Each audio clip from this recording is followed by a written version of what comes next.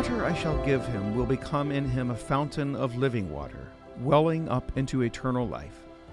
This is a new kind of water, a living, leaping water, welling up for those who are worthy.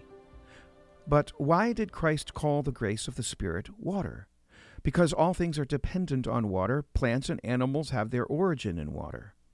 Water comes down from heaven as rain, and although it is always the same in itself, it produces many different effects, one in the palm tree, another in the vine, and so on throughout the whole of creation.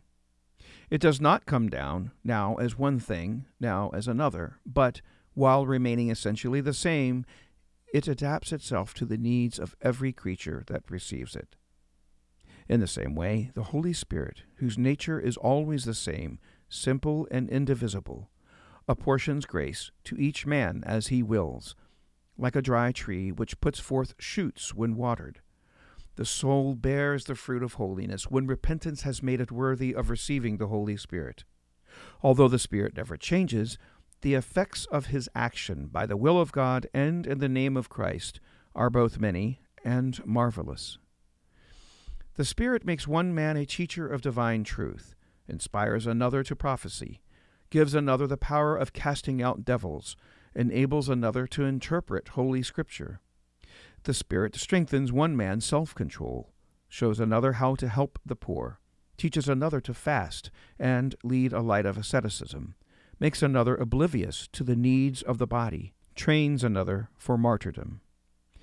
His action is different in different people, but the Spirit himself is always the same. In each person, Scripture says, the Spirit reveals his presence in a particular way for the common good. The Spirit comes gently and makes himself known by his fragrance.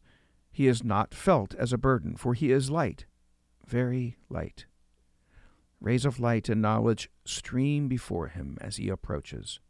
The Spirit comes with the tenderness of a true friend and protector to save, to heal, to teach, to counsel, to strengthen, to console.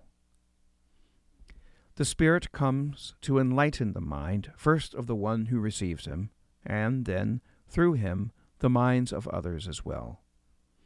As light strikes the eyes of a man who comes out of darkness into the sunshine, and enables him to see clearly things he could not discern before, so light floods the soul of the man counted worthy of receiving the Holy Spirit, and enables him to see things beyond the range of human vision, things hitherto undreamed of.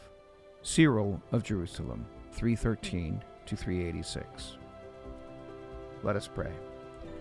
Gracious Father, your Son is the source of living water. Grant that the gift of his Spirit may be to us a spring of water, welling up to eternal life. Through Jesus Christ our Lord. Amen. Lift Up Your Hearts Devotionals is produced by GAFCON Global Anglicans.